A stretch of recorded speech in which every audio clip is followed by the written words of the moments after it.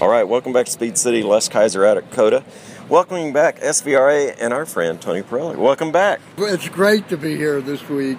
We had obviously some major challenges getting in here to start the week, but I'm so thankful that the Coda team and the SVRA team both were amazing to work through the weekend after the storms, and it's just awesome to be here. You're right. That was something nobody could have dealt with any better, I don't believe. Turned out great, and you know what? All your racers are really showing the heart they have for racing by being out here. You know, I don't think anybody's racing in Fort Worth right now in rain, but they are right here at the Circuit of Americas. How about your racers? You know, it's amazing. The drivers, I think they are so surprised by the shape of the track. You know, it's perfect. And this morning we got a little weather with the rain, but it's a light mist. But for 2 straight days we've been on track, and they have raced really hard to set up for the championship round, and they're having a ball. I mean, I can't tell you how many people came up to me and just said thank you for not quitting. And the Coda team, I can't say enough about them. They've been amazing through some major adversity. It really has been. You know, there's been things just all around the facility. I know there are some spectator areas that blocked off, so please understand that. Safety is the prime concern. But, you know, there's a lot of areas that you do get access to. They're making sure that you got good vantage points for this, what I call rolling history of racing. Is that a good capsule of that? It's a great description. I mean, we got cars that date back to the late 30s, all the way up to modern-day Trans Ams here today, the professional series.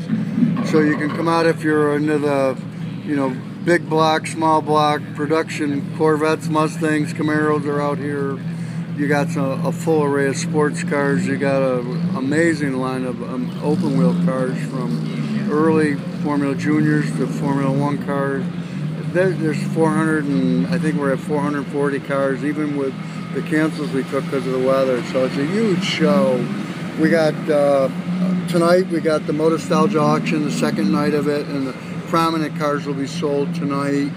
Oh, but you're going to have a party tonight. I heard your party band showing up. We got Marshall Tucker coming in. We got a huge, you know, it's really going to be special tonight. And it looks like the weather's going to break, and we're going to get everything in. It is definitely clearing up out here. Things are not pouring down anything like they were. But you know, I got to highlight one thing. I had fun this morning. I got behind the wheel of the new Jaguar FR, and I recognized a guy.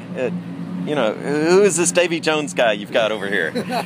Well, I hope the fans come out today and tomorrow. They'll have an opportunity to do 2 things. One, they can personally get behind the wheel of a brand new F-Type Jaguar, do the autocross out in Paddock H. Doesn't cost a thing. Just sign up, have a driver's license, and you could be paired with Davey or Roberto Guerrero, one of the former Le Mans Indy 500 veterans.